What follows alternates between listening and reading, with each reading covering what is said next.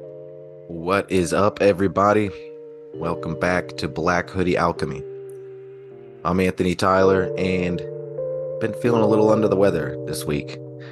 So I thought it just seems like the perfect opportunity to go into the next chapter that I teased for you in the last episode.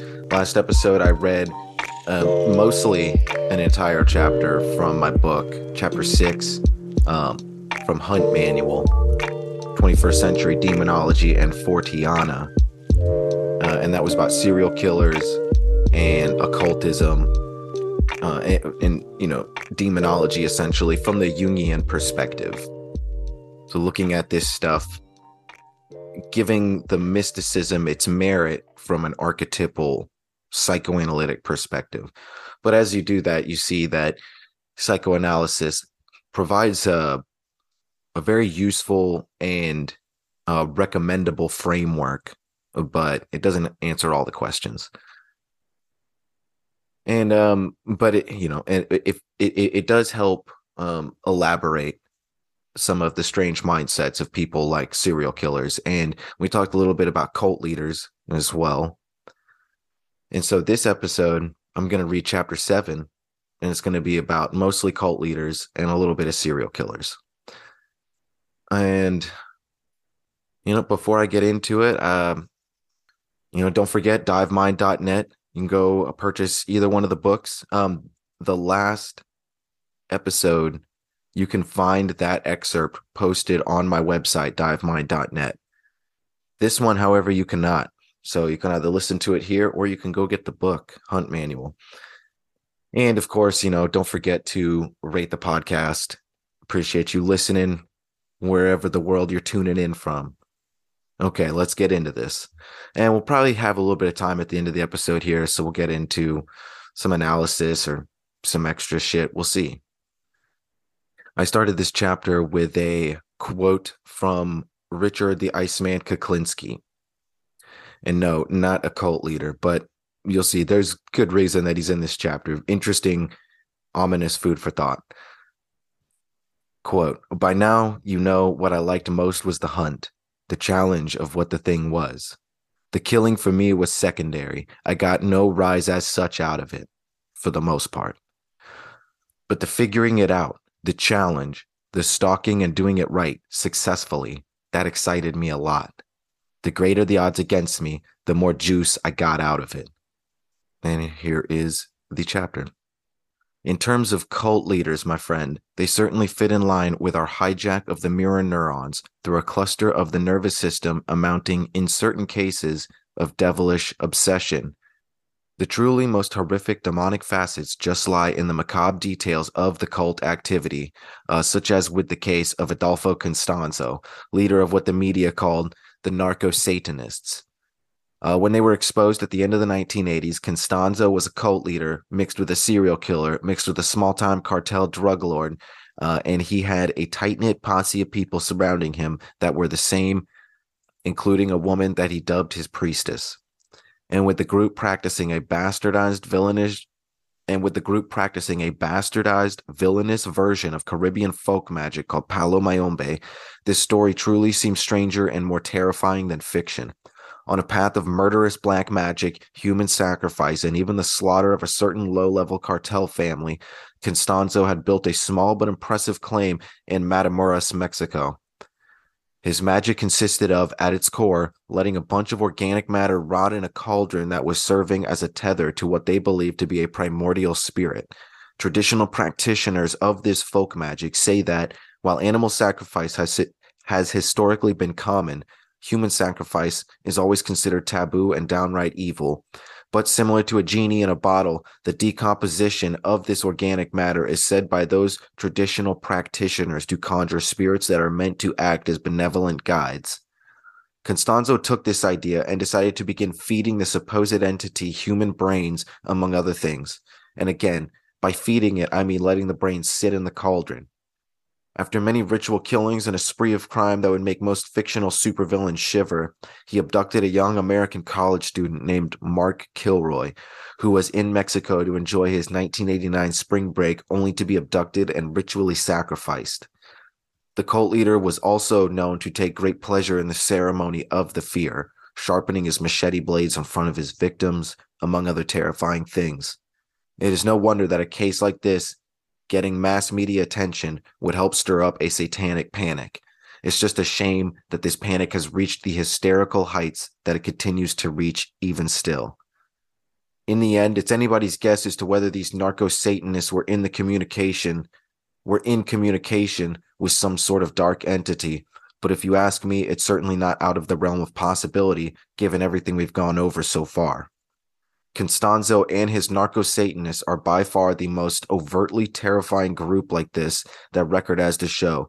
But when we look at so many of the most infamous names we've come to know, they were all either beaten and battered by life, or in the case of Constanzo, they felt completely entitled to fulfill their worst intentions.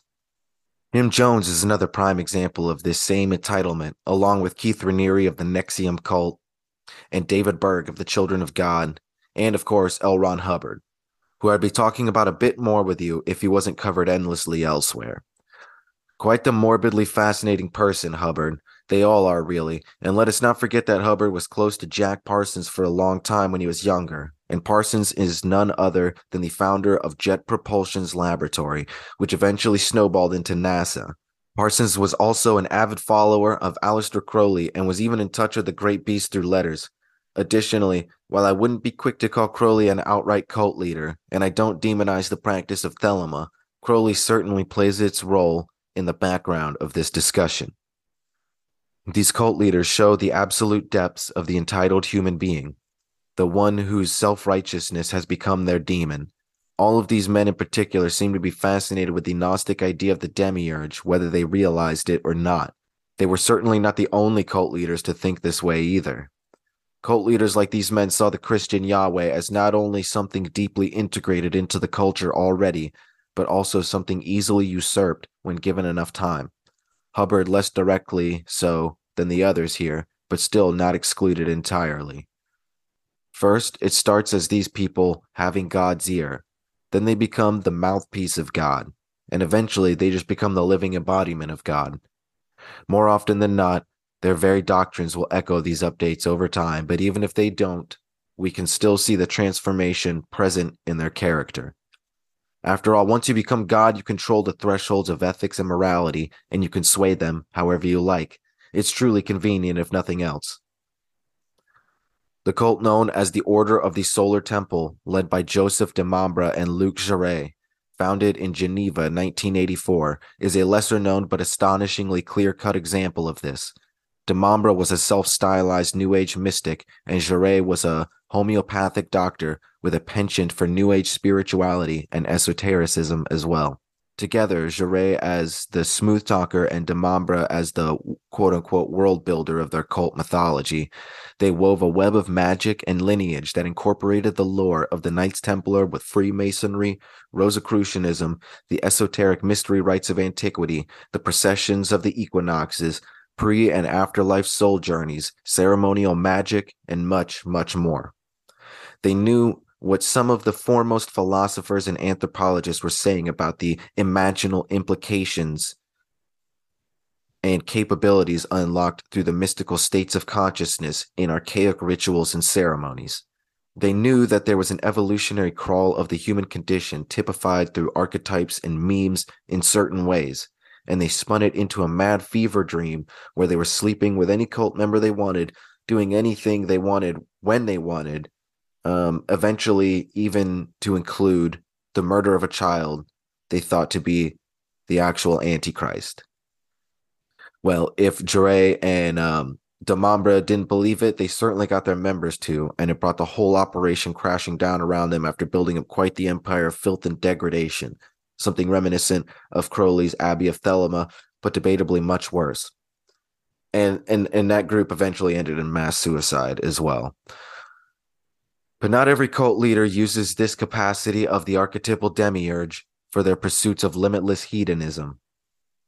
Like in the case of Marshall Applewhite and the Heaven's Gate UFO cult that was sent to the stars with matching Nikes, he truly just didn't want to be alone. Applewhite, despite all his manipulation and classical cult leader tactics, truly never wanted anything more than people surrounding him and looking up to him. Instead of trying anything genuinely altruistic, he just seemed to fit into the whole cult motif quite well with his partner Bonnie, who died years before the group's suicide, which seemed to tip him over the edge into the doomsday prophet mode. And for all their complexity, cults usually will predictably fall into one or more of the following focuses: the Abrahamic demiurge, the satanic hedonist, the New Age guru, or the UFO communicator, at least in the West. The greatest reason I bring this all up to you is because of your position in the hunt. All of these people, archetypally or literally, were hunted by something, whether they be possessed, oppressed, or obsessed, and their preconditions to the situation largely, but not entirely, dictated what kind of archetypally devilish contact it would be for them. The only kind of devilish contact you should be prepared for is that which you intend to vanquish. Don't go chasing dragons unless you intend to slay them, my friend. And really, don't go chasing dragons at all. Stay vigilant and be prepared for when they might come to you, because they might indeed come to you. But if you're prepared, and if you take up the position of the predator instead of the prey, they will think twice about even crossing you to begin with. And if they do cross you, they will know you to be a formidable foe. These things feed on your fear, so do not be afraid. In the face of true evil, be courageous. Swing your blade with all your might, and do not hesitate. But make sure to be clear on what you are even vanquishing and where you are swinging that blade. As Christ himself said, we must take the plank out of our own eyes before judging others. This does not mean that we should not judge others, but that we should surely judge ourselves first. Put the blade to your demons first. This hunt is an inward experience, never outward.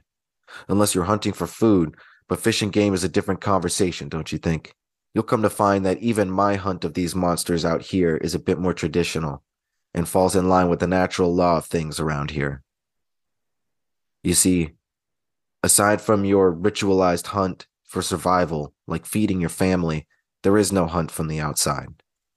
These things are vengeful vendettas that lead to obsession, a path of self-righteousness that opens the gateways to truer realms of demonology. Confrontation of the truest physical nature should not involve the premeditation of a hunt. It should be defensive. Haven't you heard any philosophy surrounding martial arts? It's all there, my friend. I'm not saying anything new here.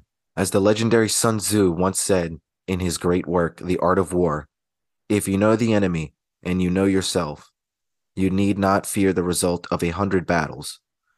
If you know yourself but not the enemy, for every victory gained, you will also suffer a defeat. If you know neither the enemy nor yourself, you will succumb in every battle. Surely, while war is on a larger scale with more philosophical implications, this quote can especially be taken into consideration with personal confrontation.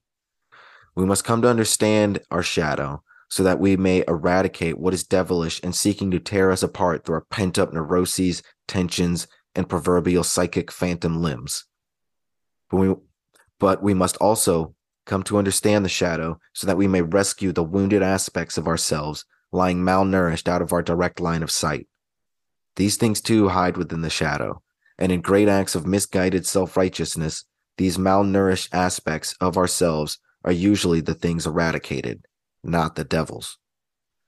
And likewise, when we succumb to the depths of self-loathing and self-nihilism, it is the devil winning out and not the malnourished aspects of ourselves that we sought to feed in the first place through our impulsivity. And I think it's clear enough, but just to reiterate, if anyone's a new listener, I'm not talking about a hellfire and brimstone Christian devil.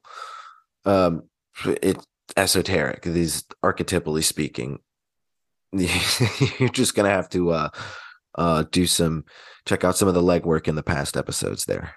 Infamous mafia hitman Richard Kuklinski, known as the Iceman to the media, was known to kill over 100 people. Perhaps more, perhaps less, but I wouldn't be surprised by 100. How many people Kuklinski killed is one of the top most contended pieces of modern true crime history, and I'm not trying to go down this rabbit hole, but suffice it to say that the hitman liked to tell a mix of unverifiable tall tales and documented accounts of his crimes. He got his name from freezing bodies to offset their decomposition, but he didn't do that quite as much as the name suggests. Kuklinski is someone you could call a serial killer, technically speaking, but he had a vague code of ethics that he tried to follow. He had a wife and family, and although he beat his wife and psychologically terrified his children, he never killed any women or children. And it would be great to say he only killed criminals, but that's not so much the case either. We can only say that he mostly killed other criminals, but he was really hired to kill whoever his mafia contractor wanted him to. And sometimes he killed people on his own time for things as simple as cutting them off in traffic. The Iceman, being Polish, was able to work as a contract killer for all of the Italian crime families of New York City at the height of their power, and the Iceman was known particularly for running around in Gambino circles, particularly with contract killer Roy DeMeo, who was known to run a crew of killers for the Gambino family that eventually became infamous for their quote-unquote Gemini method of body disposal. Yes, as promised, the curious Gemini symbolism makes one last appearance. You see, DeMeo and his crew had a small bar, and connected to that bar was a small apartment dwelling they dubbed the Gemini Lounge, where bodies of victims were known to be bled out in bathtubs, butchered, and dispersed throughout New York dumpsters, lakes, and rivers. The crew was very efficient, very ruthless, and somewhat in the vein of Costanzo's narco-Satanists. Although it would be incorrect to call DeMeo's crew a group of satanic occultists, especially since the Gemini reference was a dark joke to them. The archetypal similarities to DeMeo's crew and these other cults are noticeable, and honestly just another curious side story in the scope of Kuklinski's history. Particularly, the Iceman's origin story epitomizes this entire aspect of the human condition that I've tried to bring to your attention at present. As a young teenager growing up in early 20th century New York City, Kuklinski was beaten relentlessly by his father and by a litany of bullies around him that smelled his fear. He was tormented to the point of developing or exacerbating a severe case of antisocial personality disorder and even forms of dissociative disorder. Coming to terms with all this violent abuse at a young age, Richard told stories from prison about how he would throw stray cats down into the incinerator of his apartment building just to watch them burn. But unlike all these other killers, Richard was disturbed by it. Mind you, he wasn't disturbed by the cat's suffering, but he was so at the fact that he felt nothing from it. This would be a recurring theme throughout Richard's life, something that propelled him to commit more acts of violence.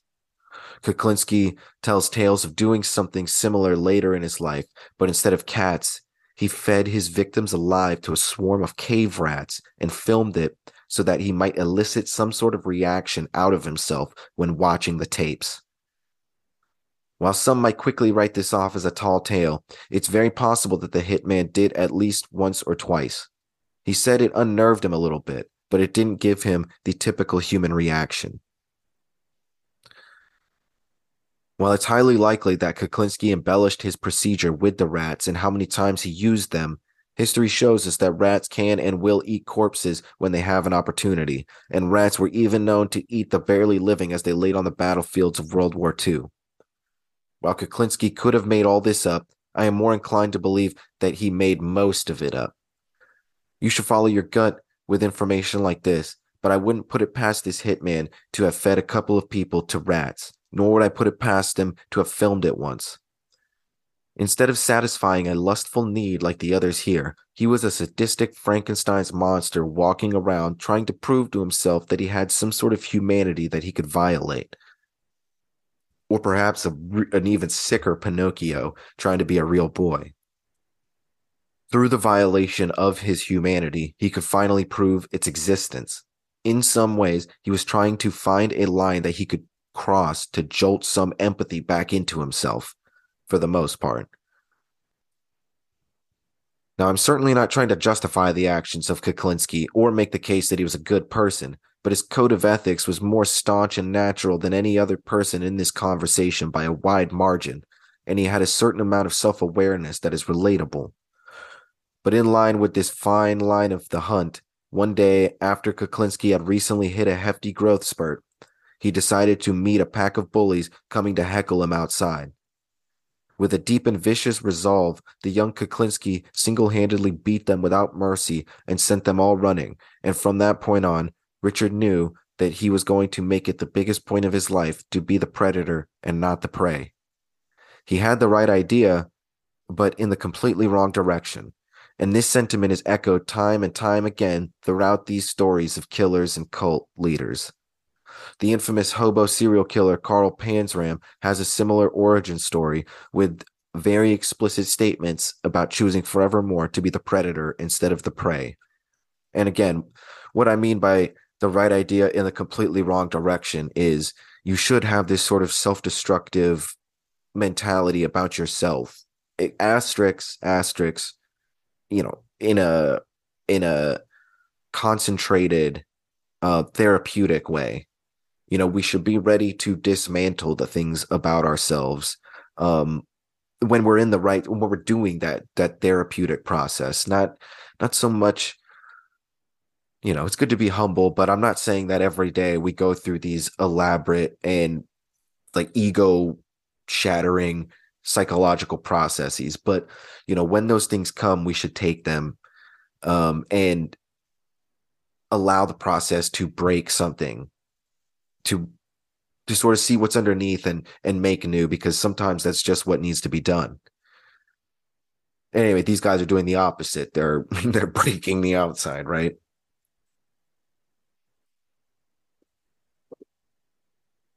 And also, just a brief aside here, I felt like it was unnecessary to put into the book, but it's just Kuklinski is just such a strange character. For anyone that doesn't know, he also had a friend that was an ice cream man who was a former contract killer. I believe he might have been military at one point, and his name, I want to say, was Mr. Frosty.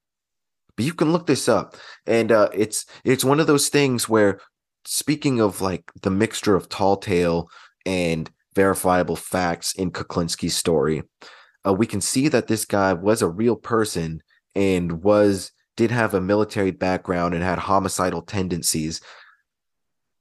But how much of this did Kuklinski embellish? We don't know. This guy ended up dying, before he was ever arrested or anything like that. But this guy was an ice cream truck driver that taught Kuklinski about cyanide.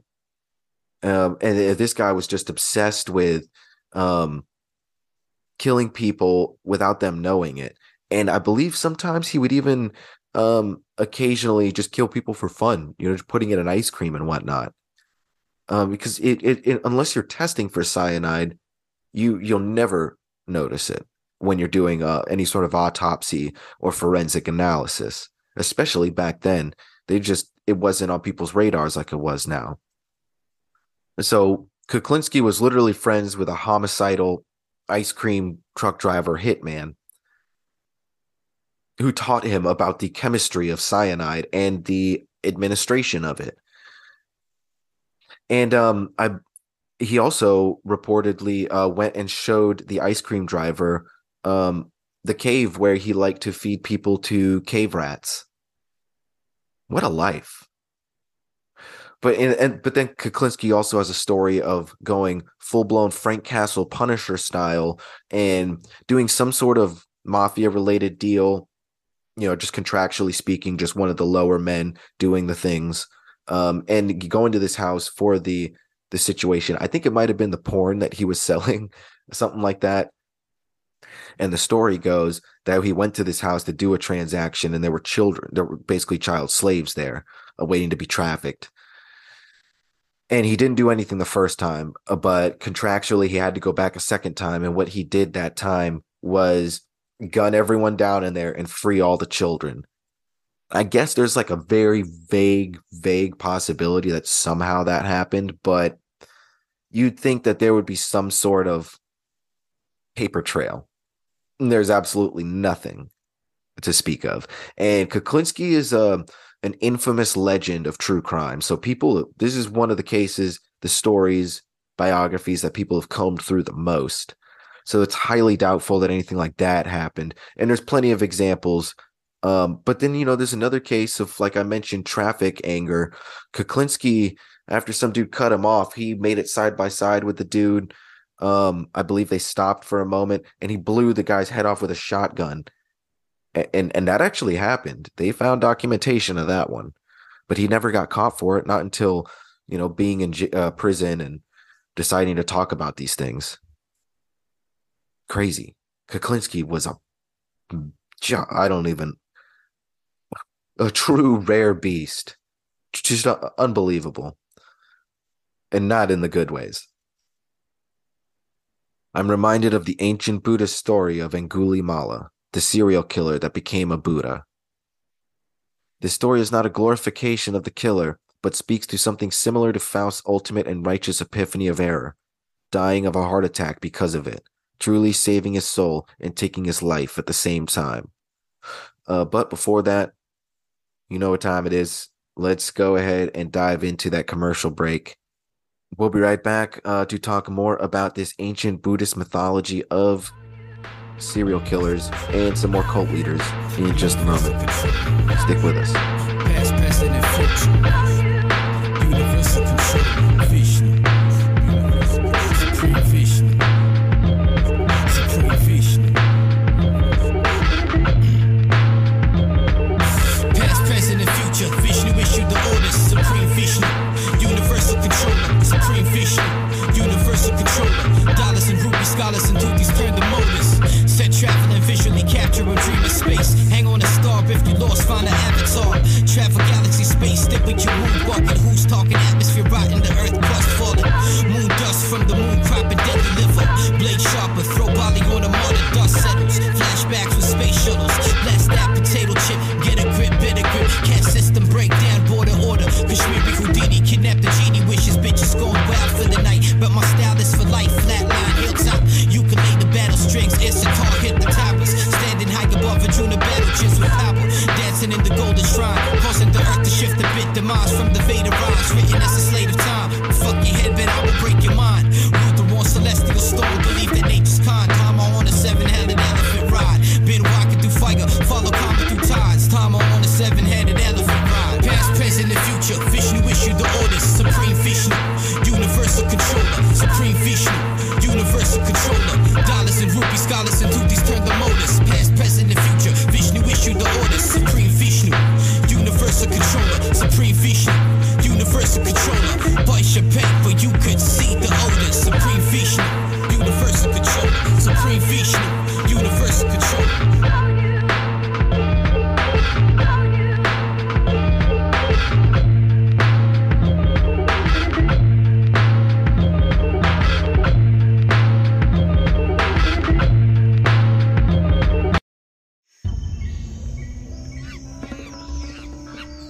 The Natural Born Alchemist podcast is a podcast that covers topics like alchemy, shamanism, psychedelics, anarchism, and philosophy.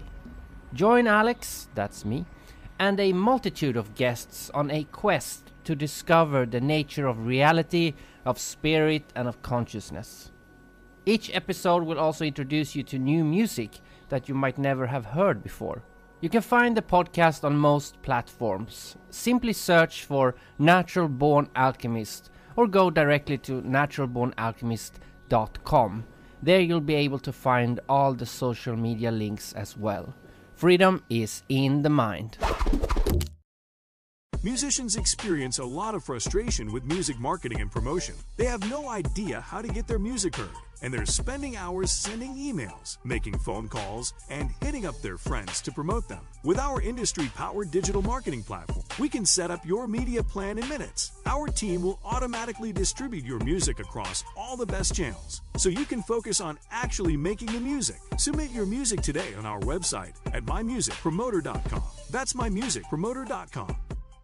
Listen, as we explore the mysteries of the universe, the unknown, high strangeness, consciousness, and our human potential, Lighting the Void is an eclectic program that strives to ignite the late night with stimulating conversations. Join us on The Fringe FM.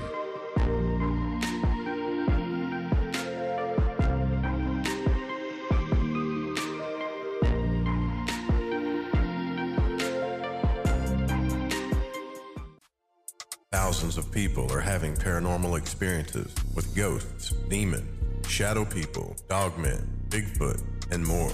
Their stories need to be told, and they are being told. Dark Waters, a renowned storyteller, invites you to join at IamDarkWaters.com. For just a few dollars a month, you can listen to some of the most hair-raising and compelling stories on the planet. You'll have access to real-life stories told by Dark Waters, thousands of hours of content. Their encounters are being told, and told by the best, at IamDarkWaters.com. Listen to stories like The Rabbit Man, the Dogman encounter in Silas, Alabama, The Man with No Face, The Other Woman, A Day Ahead of the Devil, Dogman Murder in Hurricane Ida, even a story of someone trying to kill a dogman. Louisiana water demon stories. Sign up today and become a member at IamDarkWaters.com. That's IamDarkWaters.com.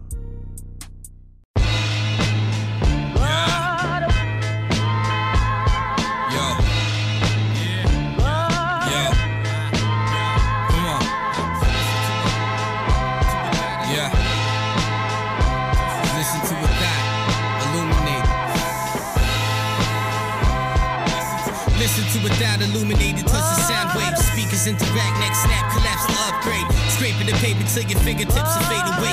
Downplay the uprise, crush mic, sword a quarter weight. Here's some dust for you to hoard away. Break the witch's broom, invade the missing tune. Sounds from the under, thunderstorm and rain. Feel a common pain, abominable common plane. Flying saucer, flow by sorcerer, slaught the common man.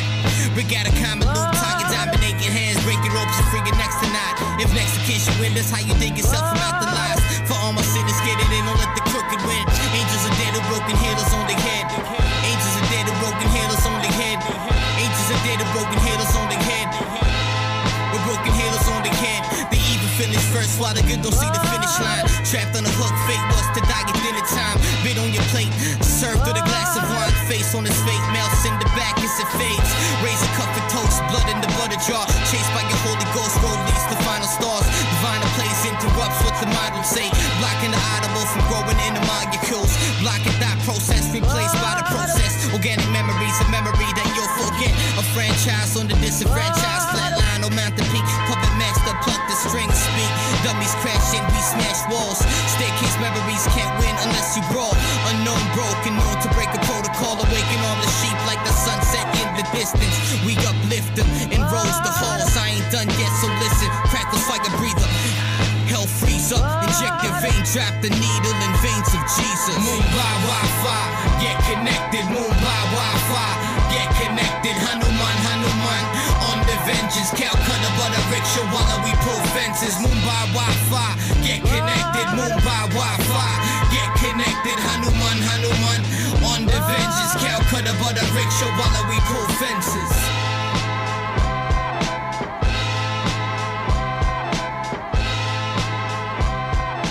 And welcome back, folks, to Black Hoodie Alchemy. Before the break, we were actually reading an excerpt from my book, Chapter 7, about cult leaders and a little bit of serial killers and occultism from the Jungian perspective. So analyzing this from a psychoanalytic perspective that leaves room for the more unexplainable aspects, but not from a particularly religious standpoint. And this is going directly off of last episode. Let's keep talking about it. We were just about to get into the Buddhist story of Angulimala, which is actually an ancient serial killer. And as to whether or not this story actually happened, it's up for debate.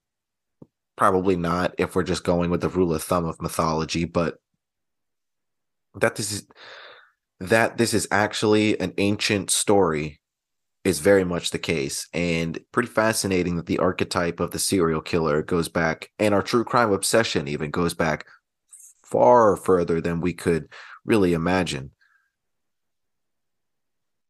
Just takes different forms. Okay, so Angulimala. Angulimala was a reasonable enough child, although he was said to be the proverbial teacher's pet, and he was born under what was said to be a criminal's moon. Um, and so his parents tried to constantly avoid that with a sort of generally conservative, sheltered mentality. Interesting that that expresses itself as a teacher's pet even thousands of years ago. Humans are, still doing the same things. But as he grew older, he found himself in more studious academics and spiritual disciplines. But he was still the same teacher's pet, and this naturally garnered distaste in the mouths of his classmates. So after a rumor spreading to a particular teacher, Angulimala's teacher gave him a hopeless and senseless mission to simply get rid of him. The teacher told the pupil to go out and take 1,000 fingers from 1,000 humans, and only until he completed that would he be able to understand the true secrets of wisdom of life. Angulimala questioned him, but when the teacher, in turn, questioned the pupil's allegiance, the pupil said no more. Instead of seeking to collect fingers from corpses or perhaps even cutting fingers from bound victims, Angulimala went on a warpath, murdering innocent villagers to collect his trophies. He used a variety of tactics, sometimes like guerrilla warfare, hiding in the forest, other times simply walking into villages and picking people off out in the open. It caused cultural waves, and word gathered throughout villages and spread to officials, and yet the serial killer persisted. And he wore all these people's fingers on his neck as a necklace. And Angulimala actually stands for finger necklace. Through a series of events, both the Gautama Buddha and Angulimala's mother simultaneously attempted to find him so that they might talk some sense into the man. But in true poetic fashion, it would just so happen that the killer only needed one finger left to complete his dark side quest. But the Buddha showed the man through a Socratic dialogue just how helpless and senseless he really was. And he showed Angulimala that the only thing he was good for was destroying things, not creating or loving. And, as I already mentioned, in a radical act of mystical self-transformation that can only come from the deepest, most clearly understood realizations of grace, humility, and suffering, Angulimala was sainted there on the spot, remaining a Buddha held in high regard in the mythology today. And I believe he's actually a patron saint of pregnancy and like childbearing. Through their epiphanies, both Angulimala and Faust finally committed their seppuku and salvaged what modicum of dignity they had left to turn them into something truly fantastic. Gautama Buddha taught the fool the true ways of the hunt, and the fool was lucky enough to listen. I don't think this should necessarily be applied literally to the tales of these modern killers, for there seems to be really no path of rehabilitation for a person like this in my eyes. But that doesn't mean it is impossible in theory. It is most assuredly like that saying, "There but for the grace of God go I." Well, there but for the flap of a butterfly's wing we go. And that is the end of the excerpt. And, for recent examples, cases in point, just look at either Teal Swan or Lori Vallow. And that whole Netflix documentary about Lori Vallow was pretty wild. I mean, I had heard that story beforehand, but honestly, I did not know the details. And then everyone started telling me to watch it. And, a lot of times I pass on that anyway. But the way people were putting this, like, I didn't realize that Lori Vallow's story had this whole occult angle to it. Not to this level. I knew it. And for those that don't know, it started in podcasts, and like offshoots of like Mormonism that were really new agey and almost like Scientology. And this woman started becoming more embedded and even started cheating on her husband with this guy. What was his name? Chad Daybell was his name. And they got more into this, basically developing this model of like a suppressive person in Scientology. and ranking people on their spiritual levels of ascension and enlightenment, and getting to the point where this guy was just telling people, as one does in these outrageous scenarios, you just start using the suppressive person to ostracize people from their friends and family, and even, I guess, start killing people. Just somehow, it more often than not, it seems to spiral into that. And this woman, for the sake of her family, quote unquote, not a literal quote, but that was her mentality, ended up definitely abducting her children, but then also burying them on her grounds. But there's heavy implications that there was some sort of sacrificial element to this. I mean, at least on a psychological level, it was definitely it was like like Abraham almost sacrificing his son to God type thing, except really going through with it. So highly disturbing. And then she, went on for like months before they had enough to actually arrest her, just saying that, she wasn't worried about it. Her children were fine. Everyone was persecuting her. And then, lo and behold, it all unfolds as such. And she was running this podcast, was just super, just fits right into the Barnes and Noble New Age book section. And just, very Teal Swanish with a Mormon twist. Throw a little bit of like David Wilcock, cheesy chicklet smile vibes, and you got the whole thing. And these things that, when I listen to them, they come across as just like a joke. I just want to, just grab some popcorn sometimes and listen to these kinds of shows, because there are no control methods. There's no skeptical intellectual thought. It's just sort of, that's the thing with New Age. There are no control methods. It's just, whatever the fuck we want to talk about, really, and comparing whatever we really want to compare. The same way cult leaders just make things out of thin air. As long as you can wrap a bow around someone's thought process, doesn't really matter what was contained in that bow. Just a little psychological inception there. But anyway, these people, they may seem smiley and cheery and even like ignorantly dumb in some cases, but nefarious undertones. That woman was all New Age, Mormon spirituality, positive vibes. Don't suppress me. I don't want to be around negative people, suppressing my enlightenment. And she went and abducted and murdered and buried her children in her backyard, and then lied about it to everyone, like a true psychopath, for months, and still won't even admit to it, because she knows in her mind, obviously not real, she thinks, I'll phrase it like that, she did the right thing, because her children were living in a damaged, broken world surrounded by devilish people. And that was her only way to save them. And then Teal Swan, you can go listen to the podcast I did with my friend Justin Otto about that one. And then there's the whole Hulu documentary series, The Deep End. And again, similar story, except I knew a little more about Teal Swan, but that documentary was extremely eye-opening. And someone who is literally in the New Age Barnes and Noble book sections, and someone that is very damaging. If you go and see one of her Tony Robbins style lectures as a public member, the worst that you might happen is you might absorb some half-baked ideas, and you might get robbed of some money.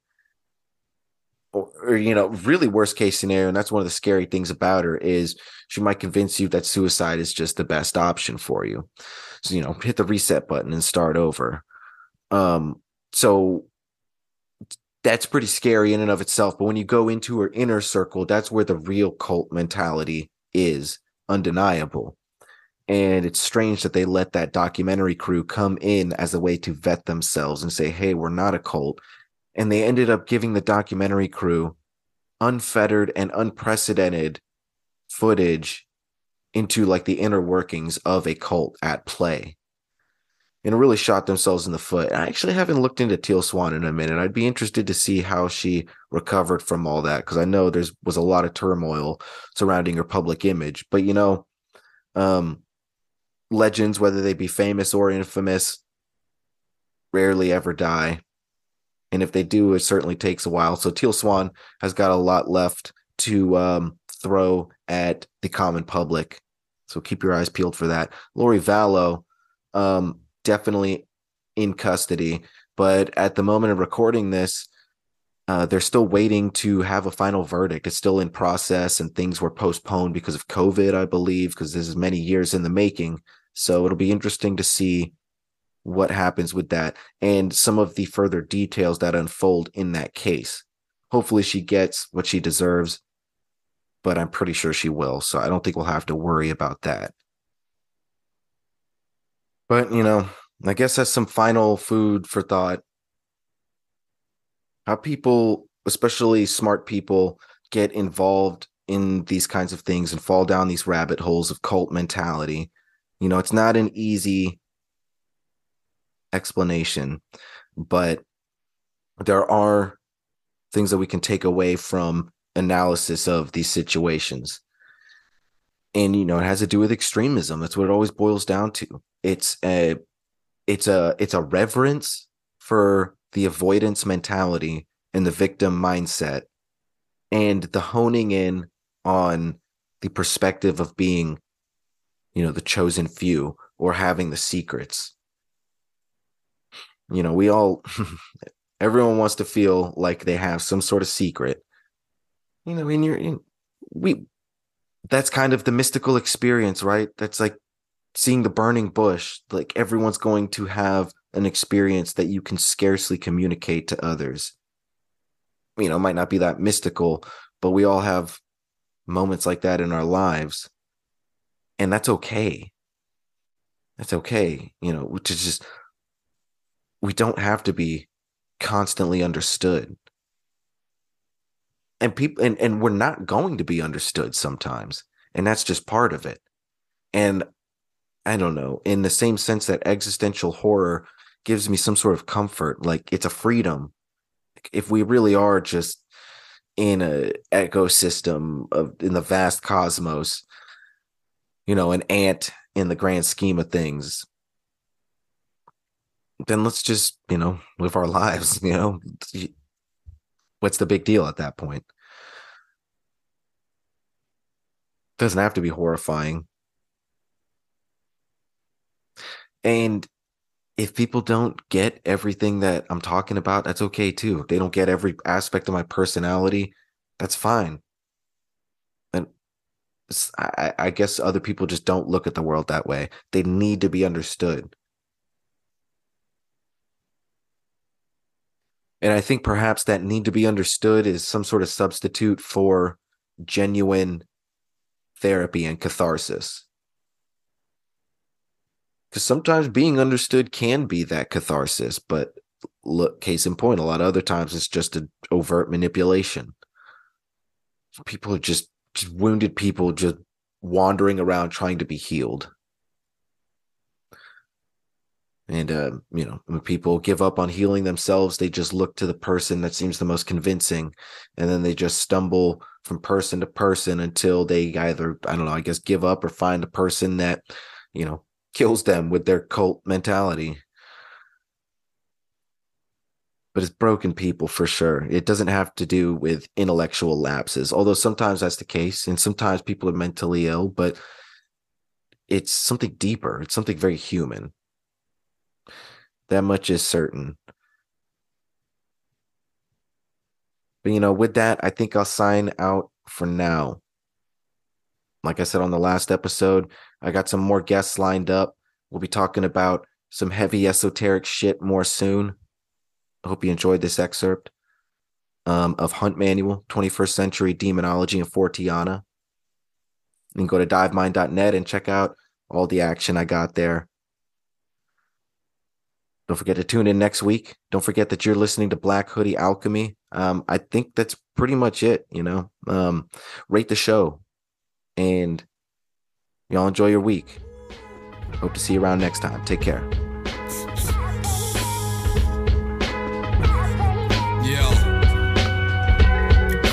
Got you with the Maharaja, filled the bag up with the Ganga water, playing chess with the Dalai Lama. Armor Ramagana, samurai banana chariots to carry them, the poor led by the Radha. Sanskrit bandits hanging the Saka, swinging hashashins at the bottom of the stream. Bunda Mujahideen pack the chalice, banana leaf for leaf, peace for panic. Daku gotta have it, gotta have it. Gandhi got the weed link, and I got 5 on it. This is on the wall, watching all hunter butterflies, sandals, no shirt, 420 clockwork. High on it, read samosas, fried, sprinkle the pie first. Roti, lentil, got the munchies. Sitting on the couch with my girlfriend in the undies, watching the Bundys on the rerun. Light another incense, index flips, hit the Roger up the roster when I need that hit. Ganesha hit the vapor. Ganesha hit the vapor. Meditate with the Dalai Lama, Mahatma pass me the papers, taking halls in the Taj Mahal. Follow me through the Indus on the journey through bushes, where the saris and gold and old soul cushions. Through the valleys of merchants where every rupee's purpose. Chase the pinto, roll the window, gotta make a purchase. You could barter for better so bread can meet cheddar. Fill belly before the pot